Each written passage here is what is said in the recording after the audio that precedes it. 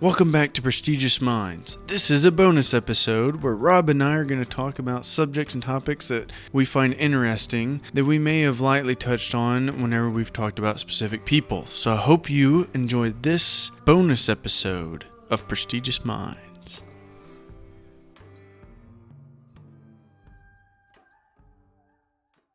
So we're back with you this week. And this is going to be a complimentary episode going off of the steam power. Steam power.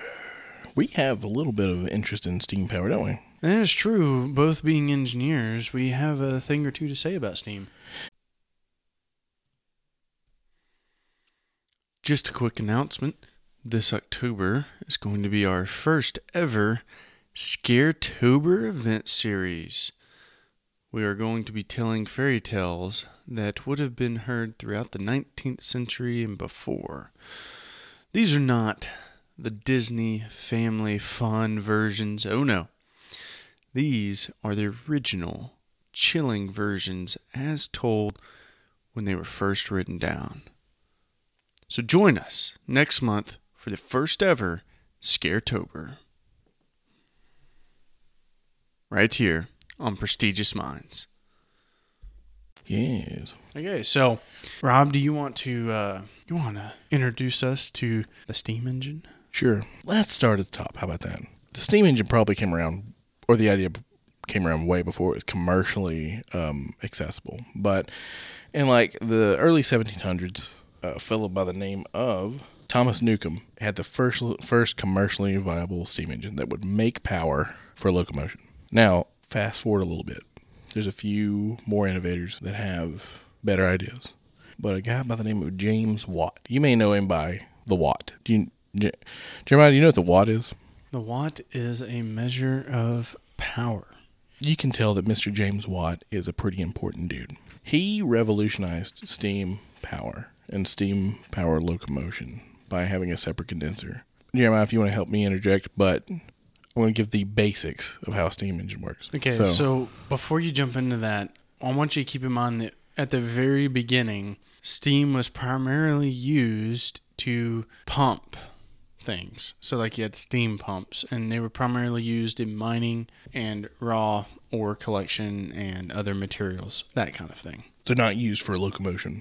Yeah, they weren't using it for moving machinery. They were using it in probably the most rudimentary form that you can think of. Right. Maybe heating too. I'm not sure which came first, locomotion or heating via steam, but I would say steam if I were to guess. Yeah, and the way it worked was the steam would be produced, which would turn a pseudo turbine, basically, not like a modern day turbine per se, and this would turn a lever that would turn a reel that would pump like you would like a hand crank kind of pump, but on a larger scale. To go back into what an actual steam engine is, I would give that back over to Robert. I'm talking rudimentary terms here, but it's pretty much you have a big kettle that you heat, and the water, when it's heated, produces steam. We're not going to get into wet or dry steam, but let's say it produces dry steam. It's just pure steam. It will go through... So superheated. Yeah, we're not going to go into that much detail, but maybe in a later episode, who knows? I will interject right here. So it is I agree. I'm not going to complicate this, even though I like to dive into the details. What gives steam... Why is steam so valuable for a power source? Like, in terms of what gives it its power? Well, you could say that the thermal energy introduced from its fuel source would give it the ability to cause pressure to build by compression. That would be my off-the-cuff kind of answer to that. So, if you push that, if you have enough steam that can build pressure against a lever, you can get that lever to move. That's how steam turbines work. And that's how steam piston engines work, too. So it's all about pressure. Right. So steam engines are pretty much pressure driven. That's kind of how you would not rate their power, but that's how you kind of gauge how much power they can make. Not necessarily the temperature, but the pressure they can hold. Yeah, the thermal energy actually is not where the energy comes from. That's actually waste energy. So we're at the tea kettle, and we have a pipe. It's under pressure. We got some valves and twisty knobs, all the fun stuff. Yep. And we're producing steam. The pot is now boiling water, and we have steam, and the steam is going through the pipe. Now let's open up that valve. Okay. Here we are. We have a flow of steam.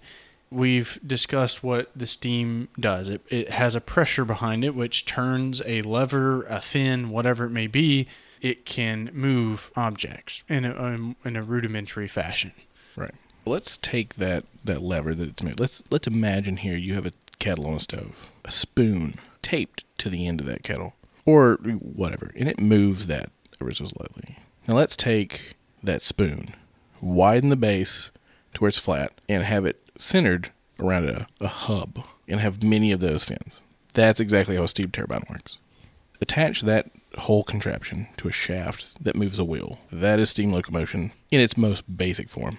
Exactly, and so you have now a feasible way to turn a flywheel, or a drive shaft, and you can turn thermal energy into mechanical energy. The early steam engines that we're talking about used pistons, kind of similar to a combustion engine you would find in your car, but we're talking in basic terms. So what you have is you will produce steam, and the steam is under pressure. You let in the steam, and the steam pushes the piston, which pushes a lever arm, which is connected to a wheel or a flywheel, and that pushes the wheel because the lever is connected on that wheel on one side, not the center. Because if it was connected to the center, it wouldn't turn. Now the piston is coming back up because now you have motion, and so you end up with the piston being pushed back towards, which pushes out the exhaust steam that is now condensed. It is now at a lower pressure.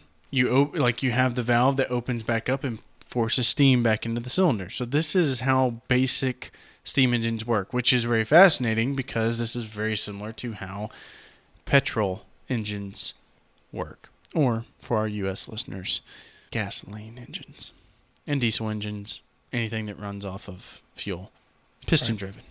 If you want to take that from a locomotive style, so with a piston, and you want to look at other ways that steam is used. So we're looking at a shaft that has a piston on one end, and it is connected to a lever, and it's pushing a flywheel. That is how the pumps work that I mentioned. Now, you also now can apply that movement not just to machinery such as pumps or crankshafts for, belt-driven machinery. Now you can also create motion with that. The primary mode of transportation, if you had available to you, would be water, which was a whole lot quicker and more efficient. You can now introduce steam power to boats and ships, and this is where the famous paddle wheels, the paddle wheel boats came about, were the first version of these steamboats, and there's very many like famous depiction of these, especially if you have any art from Louisiana, very popular.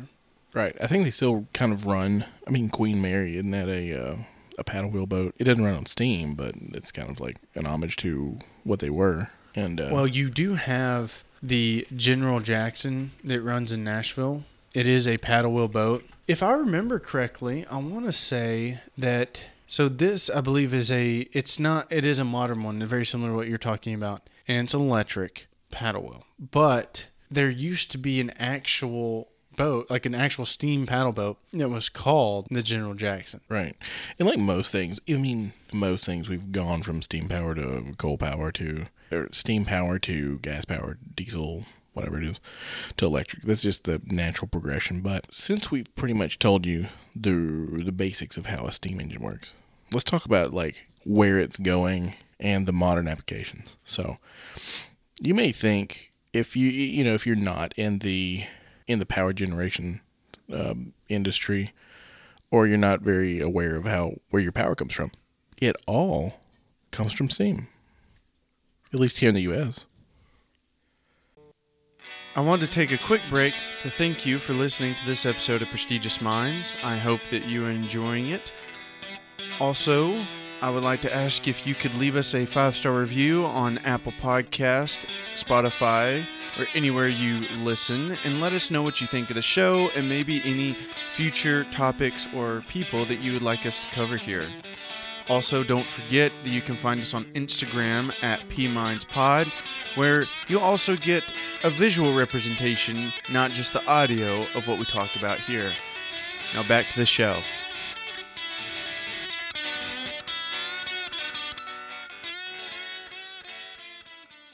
So, water is the best working fluid because it's the most readily available and cheapest source, and it's very good at transferring energy.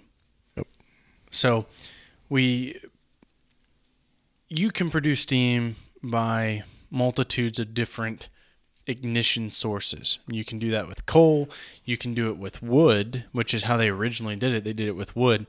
Or my personal favorite, nuclear energy. Yes, which is also the most efficient because you have the least amount of losses across the entire system. Primarily the initial portion of ignition and whatnot, and natural gas as well.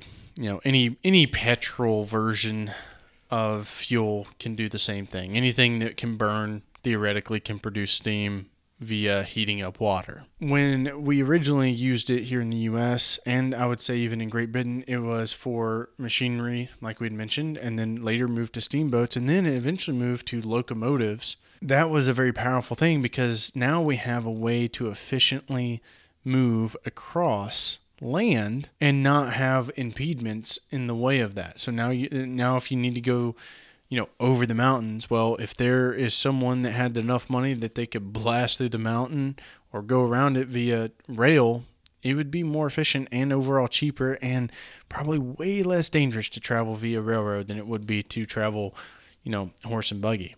Oh yeah, just imagine if anyone wanted to go to the west, let's say Kansas, before there was rail, you would have to get in a cart pulled by a horse, and you'd have to go there. Now imagine if you could hire a bunch of people that laid rail, and you could swap those in and out. It's less dangerous overall. You could lay the track there, put a station. You could have a really comfortable passenger car, go all the way there and all the way back in a relatively quick time. I mean, if you want to talk about one industry that's transformed America, the rail industry probably has transformed America more than anything. It opened up America and made it feasible to travel virtually to any city you wanted. Obviously, the invention of the interstate highway system did that in more ways, but this is the cheapest way, the most efficient, economical way to travel from one place to another.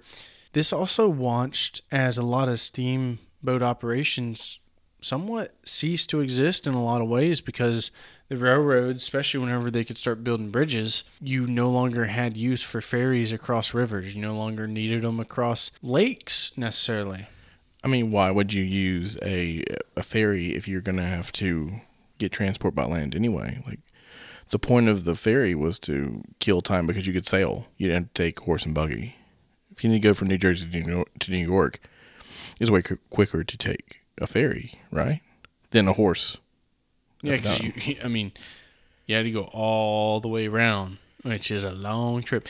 And some of these trips, so just for context, because I don't think we today don't suffer from this, time for us is way more efficiently spent when it comes to travel than what it used to be. Putting that into a better situation would say that some of these trips on steamboats from New Jersey to upper portions of New York were hours long. Not minutes, hours long. So and some of these were 10 hours long. Yeah, 10 to 12 hours long. Imagine sitting on a boat, you have to commute somewhere, and it's 12 hours. Basically, your entire day or night is spent on a boat. Yeah. Or maybe you get there at the end of the day, you get there 7, 8 o'clock. Well, it's dark. There's not electricity, so you're going to eat by candlelight and go to bed. And a lot of times, you wouldn't just go to a port to port. You'd have to go port to port and then take another transportation mode to where you're actually going. So even though getting a ferry or steamboat was the best way, there is definitely a better way. And that's where you get the locomotive from. The locomotive allowed you to maybe, let's just for sake of this argument, say that you're still taking a steamboat. You leave Lower Manhattan, you show up in Elizabethtown, New Jersey, which I believe is now Elizabeth, but anyway. And now, instead of taking a stagecoach or staying at maybe the hotel near the dock, you can now get on a passenger train and you can go a few hours inland to the next major city which if you were to follow the river, because most of the cities, almost all of them laid on the river because of boats. So now a trip that would take you, say, a few days on boat, now take you maybe a day or less on rail. Yeah, and guess what you can do? You can sleep. There was an account by Vanderbilt when he took a train that it was way better than the bouncy horse and buggy, because it was so, like, imagine the roads back then. They were not paved. They were not maintained. They were dirt and stone if you were lucky, right? Yeah, there are holes in them. It was muddy, and a rail is just smooth steel rail. There wasn't much development, so you didn't have a lot of impediment on the rails either. Right. Moving forward in time for the steam side of things, so we have locomotive. Eventually, and I'm going to touch this very briefly because I'd like to save this for a different episode. Steam power was eventually used in automobiles. It was one of the first forms of automobiles. Of course, the problem with this is you need a huge tank, you need a pressurized boiler to house the steam and the water. Now, they have these, and if you don't know, you've never seen one, Jay Leno, famous comedian, also known for having a massive car collection, has several of these steam cars, and so you could probably look up some of his examples of this. But steam cars were a novelty thing, and it was a horseless carriage, but it operated the same way, basically scaled down for, local transportation. Moving past automobiles, you eventually were able to produce power once the problem of producing electricity was solved. Now as we had mentioned before, your electricity comes from steam power. So Rob, you want to go maybe a little bit more into detail about the modern technology of how steam power works with power plants? We'll take our example of the steam kettle and the spoon, that very rudimentary example. Now imagine you have a pinwheel. Yeah. Now you have a massive boiler that's stories tall, and it's filled with all these intricate tubes, and all these intricate tubes filled with water are surrounded by a big ball of fire. And when I mean big ball of fire, it's like 12 foot in diameter. That's just a good way to think about it. And how we do it now is we'll take coal, or I think we're moving more towards natural gas, and we'll just shoot it into this ball and it will combust. Those water tubes will get sent from the boiler to a steam turbine. That steam turbine will probably have low, medium, and high pressure vanes to it. And how that works is these steam turbines are they can be 20, 30 feet long. I don't even know what diameter, 6, 7, 8, 9, 10 feet in diameter at the largest. And what you would do is you would run the steam, and the steam would interact with these turbines, and they would generate power. How it does that is it runs, it's similar to a magneto. You have magnets around, and you run a copper coil, and you can make electricity through an electric field. So you do that at a certain frequency, and that frequency or that power is transmitted from transformers down to your house. That's a very basic way of putting that. I think that is a very fine example, and that is steam. You also, in modern applications, have steam for various industry processes. I wouldn't say primarily, but mostly in household and specifically food. Steam is also used a lot in various medical applications for sanitation purposes. It is also used for, like I said, industry processes. They use it for, ovens, industrial size ovens, and other rendering plants. If you want to cook waste material, that's the way to do it. Yeah, because it's super efficient and it carries heat with it. And the thing is, you can reclaim that heat. So you collect the condensate and you can send it back through the system, clean it up and send it back through the system, or you can throw it to waste. But if you take your exhaust and you run water around your exhaust pipe, you can get a little extra heat that way. Also known as an economizer. Yep. So that is a quick, I guess, not so quick introduction to steam up to the modern day in terms of general purposes. Let me rephrase that, general purpose use. If we want to dive more specifically into it, steam is a very useful way to convert energy, is also a very dangerous way if you do not understand it properly. This is going to be a little bit of a primer for our next episode about Vanderbilt, and we had talked about how they would shut down the safety valve to overpressurize the boiler. And what this does is you produce steam, and the whole point of the safety valve is to relieve pressure at a certain set point as to not exceed the rating of the boiler or the system in general. Especially today, we have a lot of safety factors in place to ensure that malfunctions do not meet catastrophe if something were to happen. Right. But back then, this is very rudimentary technology. Well, complicated technology for the day, but rudimentary in design. The materials available probably weren't designed to hold together very well, and so you overpressurize it, and it's all riveted together, and it will explode, and it was a bomb, basically. Yeah, we talk about factors of safety a lot in the engineering field, and I don't know how much factor safety a steam boiler back then would have.